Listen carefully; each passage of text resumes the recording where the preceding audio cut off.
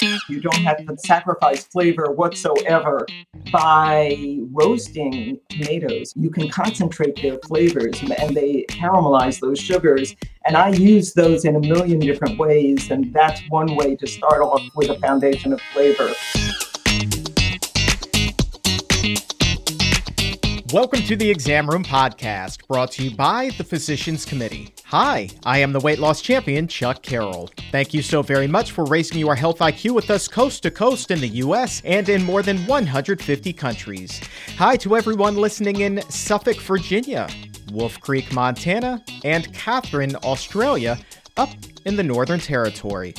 We appreciate you all helping to make the world a healthier place. This is episode 77 of season 5, number 376 overall. And it also happens to be a master class in cooking without, get this, without salt, without oil, and without sugar. SOS free.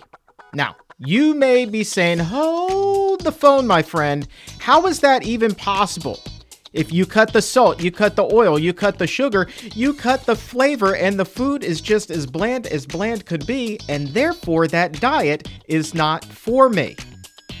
To which I say, not so fast, my friend, because today on the show we will be replicating all of your favorite flavors, giving you some phenomenal ideas on how to do what you may think is impossible, but it's not.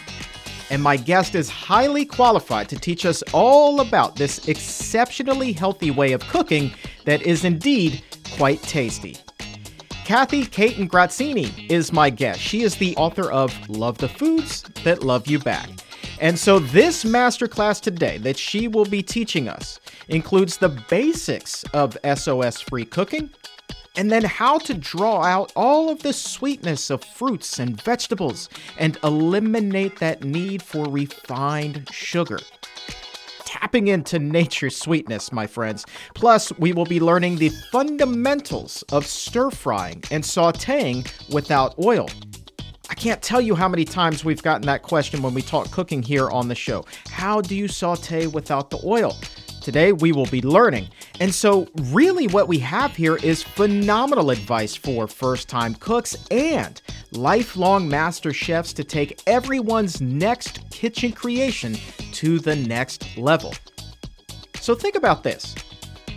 Take the salt out of the equation. That brings your blood pressure down.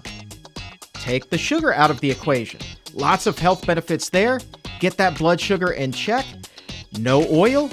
That brings the fat in your diet way, way, way down. And it helps to put an end to the struggle you may have had with your weight. No more yo-yo dieting. So when you combine all three of those things, you take out the salt, the oil, the sugar, you're talking about a recipe for taking your risk of chronic diseases from a rolling boil to just cold water in a pot. And that puts you in pretty good shape for a healthier future. And all of that, my friends, all of that is being done through cooking. That's pretty cool. So let's all learn to do this together. School is in session. It is time for that master class on mastering your health in the kitchen. Hello, so good to see you, Cathy. Hey, Chuck. Let's talk SOS. Let's talk about saving ourselves and flavor at the same time. So if somebody is cutting the salt, the oil, and the sugar out of their diet, and they're still looking to have those bold flavors on their plate, what's the secret there? Oh, yeah. There are so many things you can do. You don't have to sacrifice flavor whatsoever. The vegetables and the fruits and the whole grains and the legumes, all the herbs and spices and fungi, the mushroom kingdom, everything that's available widely and so easily available from all over the world at our fingertips today. There's so many techniques that you can use. So let me share a couple right off the top of my head. You can start with the vegetables, for example, and by roasting tomatoes and roasting peppers, you can concentrate their flavors, reduce the liquids in them, and they caramelize those sugars. And I use those in a million different ways, in sauces and in glazes and just in ingredients and different recipes. And that's one way to start off with a foundation of flavor. You can braise your dishes. So you start them in a pan, and you soften, you cook those vegetables, and then you finish them in the oven where they reduce the liquid once again, and the flavors can pop.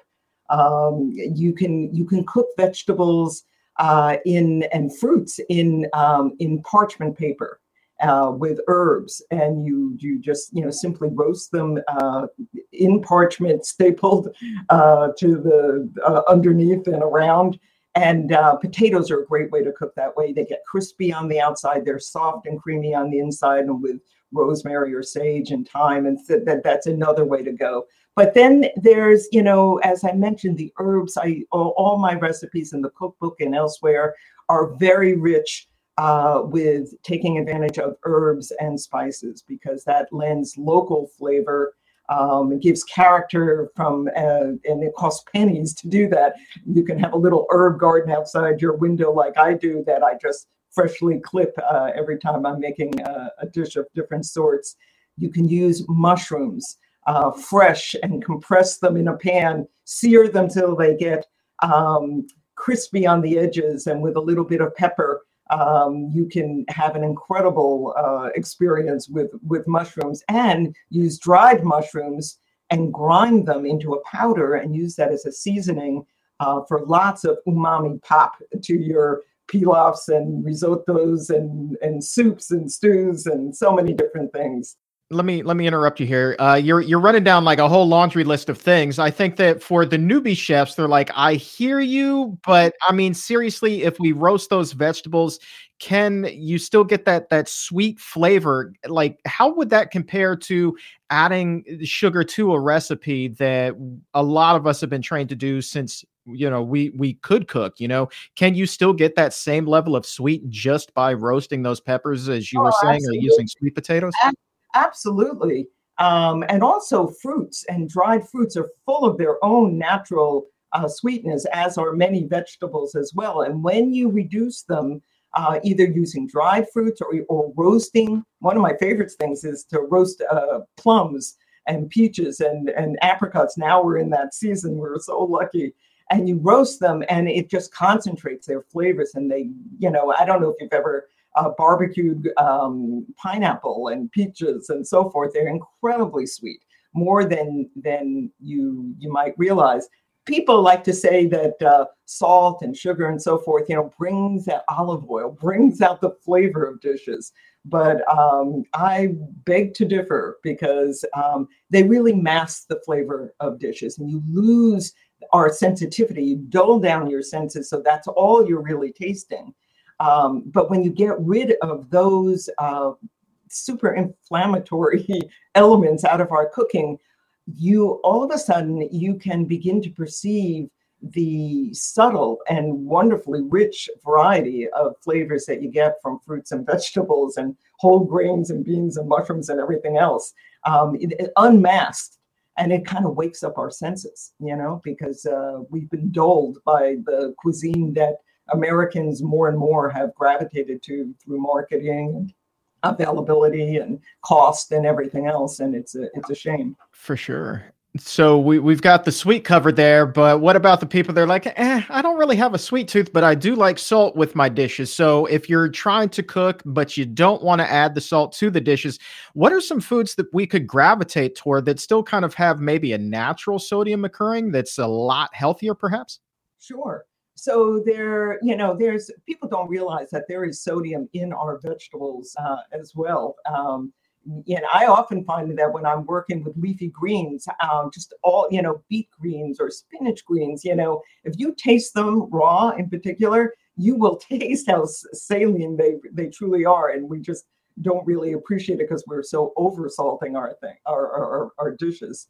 But one ingredient that I, especially for people that are new to this way of preparing their foods and are, the leap to salt-free would be a very big step. And, salt is one of the tastes that we are imbued with in our mouth to perceive.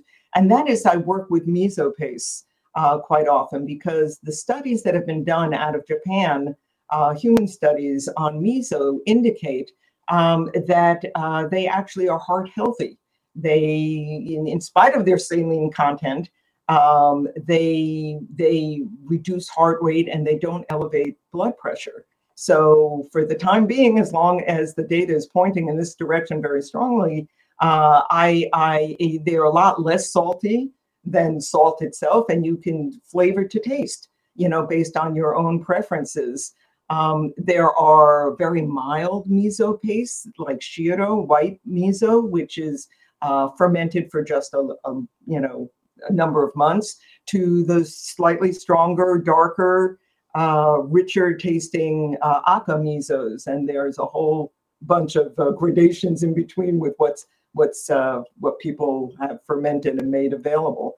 And you can dehydrate your miso paste, and this is in the cookbook as well, into a powder that I grind into a powder and use it as a finishing salt, so to speak, a finishing flavor that you can use very, very little and melts right on the tip of your tongue, while you're eating it, and you can really bring down the salinity and the danger to our arteries and to our gut from eating table salt, for example.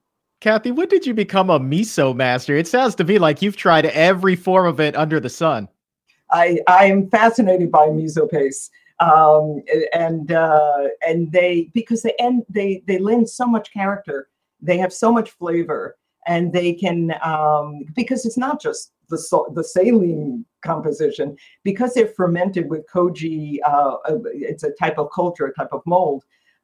They are very rich in subtle flavors, and the substrate could be soybeans, but often they're made with other legumes and grains as well. So there's just so many possibilities, and they really lend a unique character to various dishes, not just Asian dishes. I use them across the board. So people have those options when they're looking at the recipes in the cookbook, for example. They can use them and use them a little bit, flavor them to as much or as little as they want, or omit it altogether if they prefer that as well. So gives them all your options.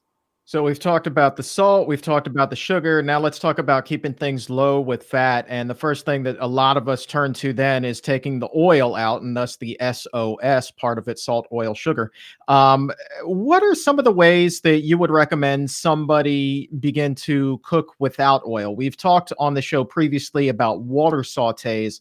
Beyond that, what are some tips that you could give the exam roomies? Yeah, well, let me start a little bit. This is such a great question, because this is typically the thing where people that don't have, even people with culinary training, they make a mental leap, and they assume, well, I'm used to cooking with oils and fats. If I'm going to saute anything as a foundation, a sofrito, a battuto, an Italian battuto, mirepoix for French dish or whatever, it's the foundation of most stews and soups and casseroles and so forth. I'm not using oils, I'll just have to use liquid. And what ends up happening with the way people think they should approach water sauteing is that they just add a liquid right in the pot, when they're adding their aromatics at the beginning of the process of cooking their dish. But what you end up doing is you basically are steaming all your vegetables at the get-go, and you never develop those caramelized flavors from those onions or shallots and celery and carrots and so forth that might be the foundation of your dish. So instead, you do it dry on a hot pan. You just put those vegetables in there to begin with. They're full of water. People don't realize how much water content are in, our produce. Just let them cook right on their own on a medium flame in a hot pot, and they will begin to release their liquid. And that's the foundation and how you begin to build flavor when you're doing a saute, for example. And after 5 minutes, 3 to 5 minutes or so forth, stirring around, you'll see that the pan will begin to darken, your vegetables will begin to darken a little bit. It's at that point, and that point only, that you would introduce just a little bit of liquid. And it could be a juice or a salt-free broth. It could be vermouth or a wine of some sort. It could be any liquid that you want. It depends on the dish. and to just simply as a vehicle to deglaze that pan and scrape up those caramelized sugars that have adhered from your carrots and your onions, for example, at the bottom of your pan. And that's the beginning of your flavor. And you add your herbs then and your other aromatics, and you start to build flavor in your dish from the ground up. But you don't start with water. You don't start with liquid. That's where people go wrong oftentimes. So when you start to see that browning on the bottom of the pan, initially, that's not time to panic. That doesn't mean that your food's burning 911. The dish is ruined. No, you're not walking away. This happens in a couple of minutes. So you're not going to leave the room and come back in 10 minutes. Then you might have a problem where things are really sticking. But, you want that caramelization. Those are those sugars that natural sugars in the produce itself that really elevate a dish and begin to build flavor. And then depending on the dish, you add your chilies, you add your mushrooms, whatever it is you're cooking, your vegetables, longer, cooking ones first, heartier herbs first, and you go from there. And you add just a judicious amount of liquid as you go to prevent sticking, but not more than that unless it's required by the dish. But that's how you keep things from getting soggy and everything looking gray. Yeah. So when you say a judicious amount, is that one of those things where I guess you just kind of have to learn by trial and error to figure out what that sweet spot is with the amount of liquid? It's usually it's so little. It's a tablespoon or two. It's just what you need to be able to again, with a wooden spoon, scrape up those sugars, and then, because again, whatever you're adding in has water content in it too, and they're going to release the liquid as well. And you observe as you go. You use, in this way of cooking, you're using all your senses, your eyes, your ears, your nose, you're tasting as you go. It's such a sensual way of cooking. It's very fun. And you'll get a feel for it very quickly. This is not rocket science. It happens, it's a very natural sort of thing. And once you just do it once or twice, you start really getting comfortable with what we're working with, and it's not difficult to figure out how much liquid. You don't ever kind of want to look the way people used to do with oil. This is minimal amount of liquid, only as much as you need to keep things moving and to prevent sticking in your stainless pan. And when you reach that point, you add that little bit of liquid. You're pretty much near the end of the cooking process, I would imagine, because in my experience, that water, it evaporates pretty quickly. It scrapes up that glaze, as you like to call it. Yeah, well, there's it depends what you're cooking. Let me try to make it concrete with, let's say you're doing a stir fry, a kind of a Chinese stir fry.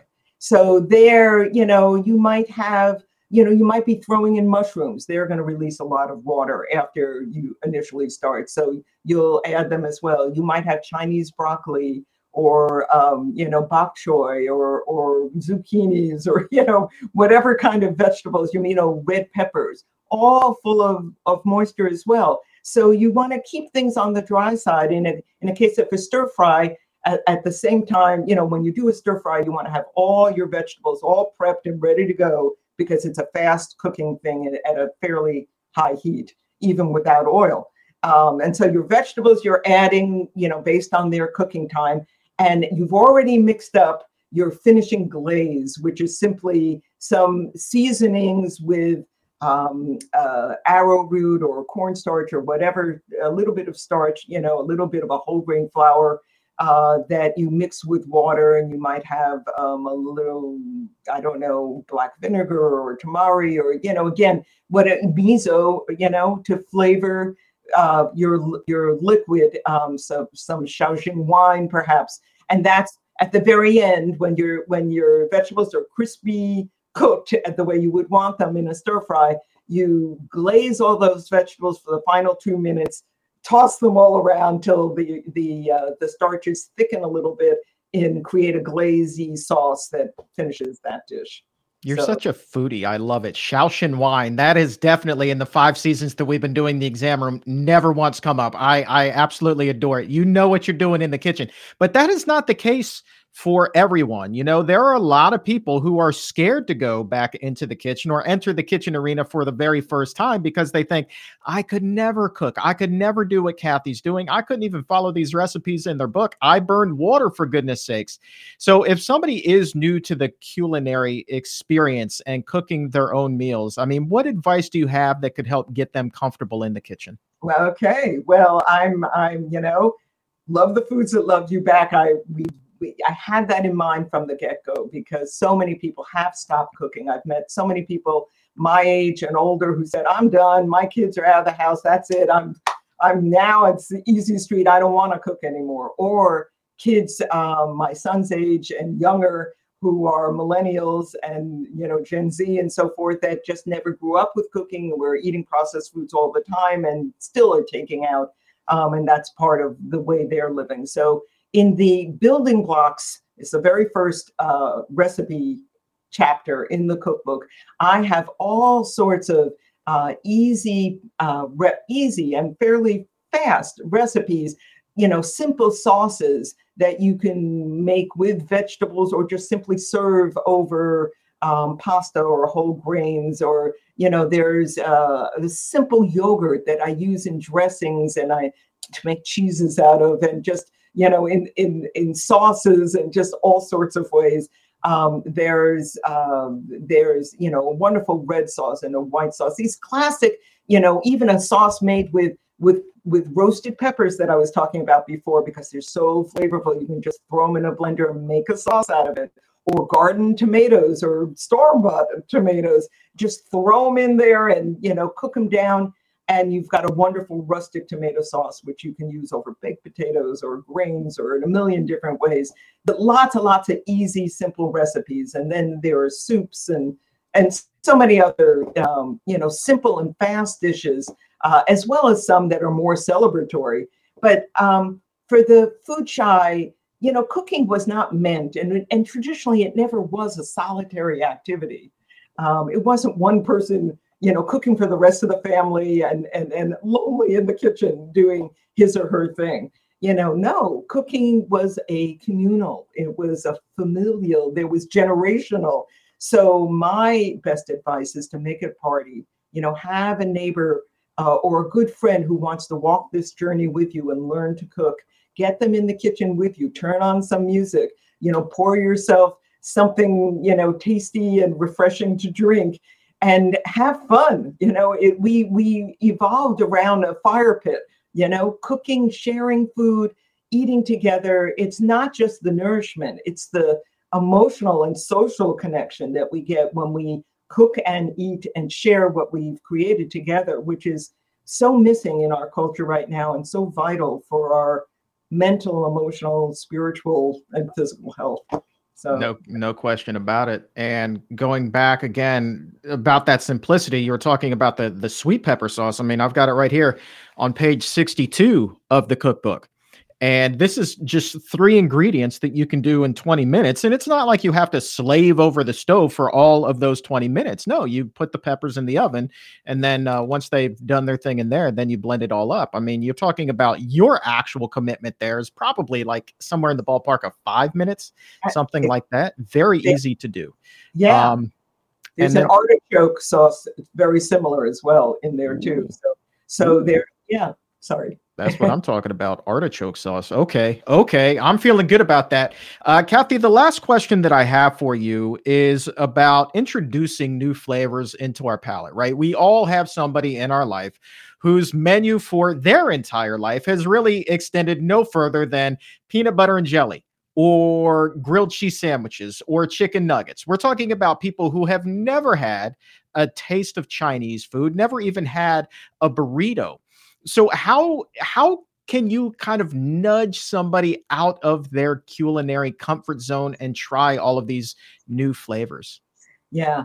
Wow. I feel sorry for the people that are so restricted, but we all start where we start. None of us, have had, most of us have not eaten the globe. We start with the culture or the whatever we grew up with, whatever we, start with. I would start there.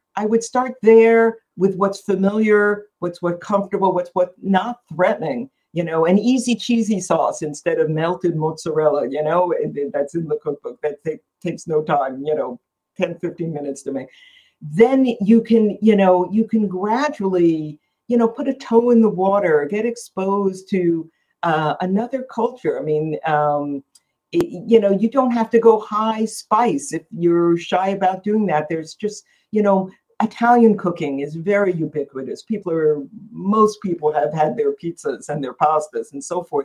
You can start there with plant-based. If you like nachos, if you haven't had traditional Mexican cooking, you can start with beans and chilies and purees, and just, introduce yourself to some of these seasonings, because the spice, it's not just for flavor, it's for our health as well. All of these herbs and spices are loaded with polyphenols. In fact, this whole cookbook is like a polyphenol, cookbook. What are polyphenols? They're compounds that are just in plants that are so rich in antioxidants. They just do amazing things for us and for our gut health as well.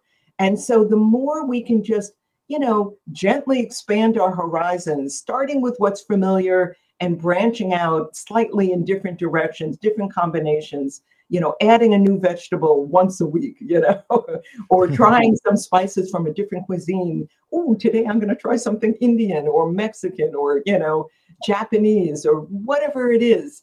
It's just such a pleasure, and it's a cornucopia of possibilities that are out there. Why limit ourselves? It's better for our health. It's better for the planetary health. All of these foods are so low in the carbon emissions that they generate relative to animal agriculture. It's just like there's no comparison. It's what we can do for ourselves and for our families and our communities. And it's so fun. It's such a pleasure. It's so enriching. So, don't feel shy about it. I mean, if you're cooking and you're not experienced, what's the very worst thing that can happen? After all, it's a very low risk thing. You might, I don't know, it might not come out exactly the way you want it, but it will still be good. No matter what you do, you can't go wrong. And so you can just, take it wherever you start and go from there. That's the key. I mean, you can't go wrong. It's just like, take that little step outside of the comfort zone. You're not going to mess it. It reminds me of like Bob Ross's theory when it came to painting. I don't know if you ever watched The Joy of Painting. He said that there were only happy little mistakes, right? The painting was never ruined. It just, something happened and you just go with it. And that's cool, right? But I'm just looking at the table of contents here, Cathy, in the book, and it really is. I mean, it is just a tour of taste here. I mean, the table of contents here, just under soups alone, you've got Latvian lentil soup, Greek vegetable stew, Turkish eggplant lentil stew. You've got an Ethiopian vegetarian stew, and then over in the breads, you've got an Armenian stuffed flatbread. You've got mapo tofu, Asian inspired. I mean, you've got literally flavors from all over, including Italy, as you mentioned. And I mean, there is something for everyone. And I love the fact that you do kind of graduate from those simpler recipes into something that it takes a little bit more time and energy and effort. But at the same time, I didn't stumble across any recipe in this book that even somebody who's kind of a novice in the kitchen, such as myself, should be intimidated by. When you look at how you break these things down, it really is something that even a newbie can jump right into page 222 and give that recipe a go. I have no idea what that recipe is, but I'm pretty sure they could just jump in and do it. Was that something you were cognizant of as you were putting this together? Yeah. I just, I wanted to explain. The recipes are constructed in a way that they explain in great detail what's involved, what the ingredients are, even if you've never used a certain ingredient before, what to look for as you're cooking so that you're staying sort of on track. And my hope with the cookbook, as strange as this might sound, is that people will get enough feel for working with plants and fruits and whole grains and so forth in this very healthy way that eventually they won't need a cookbook. They'll develop the right instincts just by making these recipes a couple of times, that they can go off the grid and take advantage of whatever really looks great in the marketplace or in the farmer's market. at any given time to come home and say, ooh, what am I going to do with this today? I'm going to use these herbs. I'm going to combine these things. I'm going to make a beautiful saute or a salad or a soup. And, and then it's just incredibly liberating once you learn your ABCs. And I hope that this could be a roadmap so to free people up to really find their inner chef. And just to confirm, I did flip over to page 222, and it is a delicious recipe for plum chestnut tartlets. So who wouldn't want to add that to their dessert menu, right? I mean, that's just absolutely gorgeous. Cathy, thank you so much for your time. The book is Love the Foods That Love You Back. There is a link to it right now in the show description or in the episode notes. Absolutely pick up your copy, and I would love to have you back sometime. This has just been a fantastic half hour. Thank you, Chuck. I've enjoyed it too.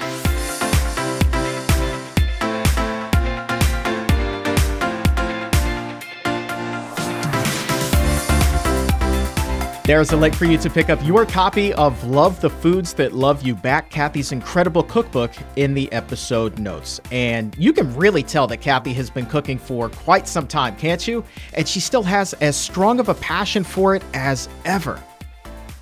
Loves what she's talking about. I love that energy, and it gets me all fired up to spend some time in the kitchen. I'll tell you what else I'm fired up about.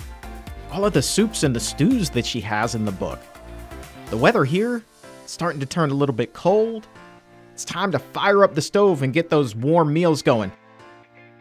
And it's funny, the shows like this, it kind of makes me think back to that whole misnomer about what do vegans eat? Nothing but bland salads, and they graze on the grass with the cattle. Not even close, my friend. There's so much that you can do by eating a plant-based diet, and you are not restricted whatsoever. The sky truly is the limit in terms of your culinary potential. And yeah, so today we were talking about taking the salt, the oil, the sugar out of your diet. And cooking that way is in fact next level. Let's be honest about that. That is next level. But it can be done. And indeed, it has been shown time and again to maximize your health. It's like the 99th percentile of a plant-based diet. It's up there. Super, super, super healthy. Now, is everyone perfect with their diet? No, but it is certainly something to strive for. And this is a great way to get going with that. And people always ask, do I eat the perfect diet? Do others at the Physicians Committee eat the perfect diet? I can't speak for them. But for me, my answer is no. But if we're talking in terms of percentiles, I'd say 93rd, 94th, 95th. It's pretty high up there. I'm doing what I consider to be really, really, really well, especially considering where I was coming from initially. But I don't ever want to be in a position also where I'm beating myself up for not eating perfectly. So be good to yourself. I mean, really, really, really good. But also don't sell yourself short. Don't be a bully to the person in the mirror if you eat something that is not perfect. Absolutely, you want to keep it plant-based, but if it's not perfect, there's no need to rake yourself over the coals for that either. Be good to yourself, feel good about yourself, and now you know how to take your diet to that next level. SOS free. More to come on that in the future, no doubt. I'll tell you what, you all have been so good sharing your stories with our 5-Star Success segment. Lots of incredible transformations and positivity and inspiration and kind words about the show. I just love it. I love it. I love it. I love it. So why not do another right now?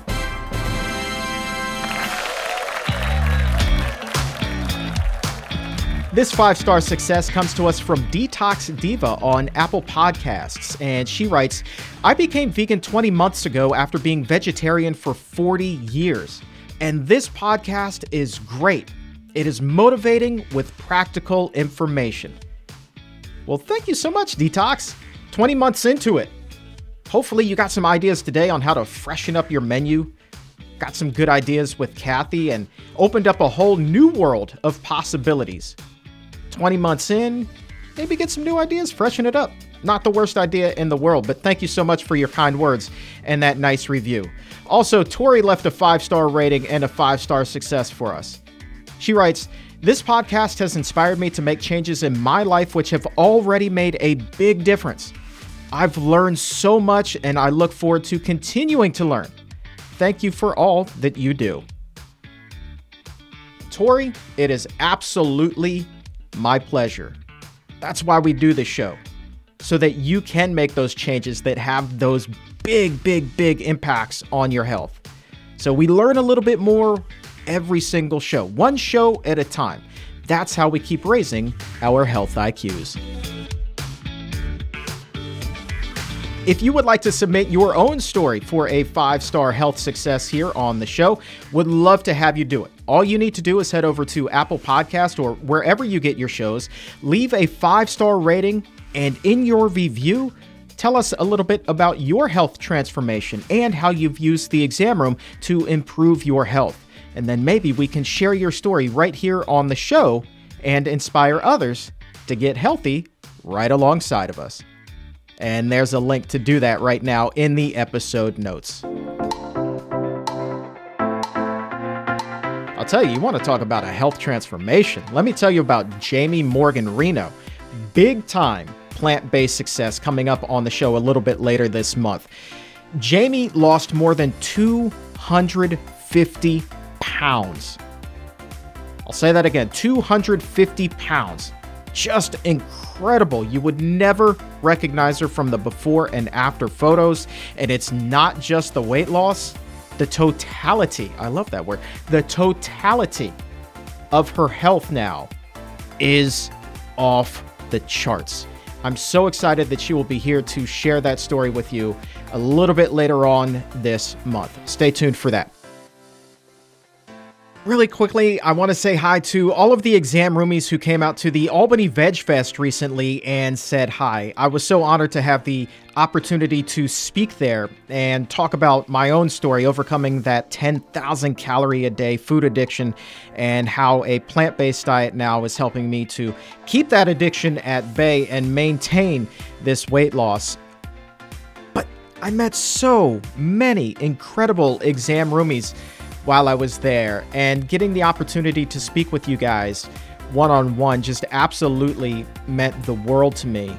And then, of course, all of the pictures that we took holding up my old pants, I think that that's hysterical. It never ceases to amaze me how many people can fit into one pair of pants.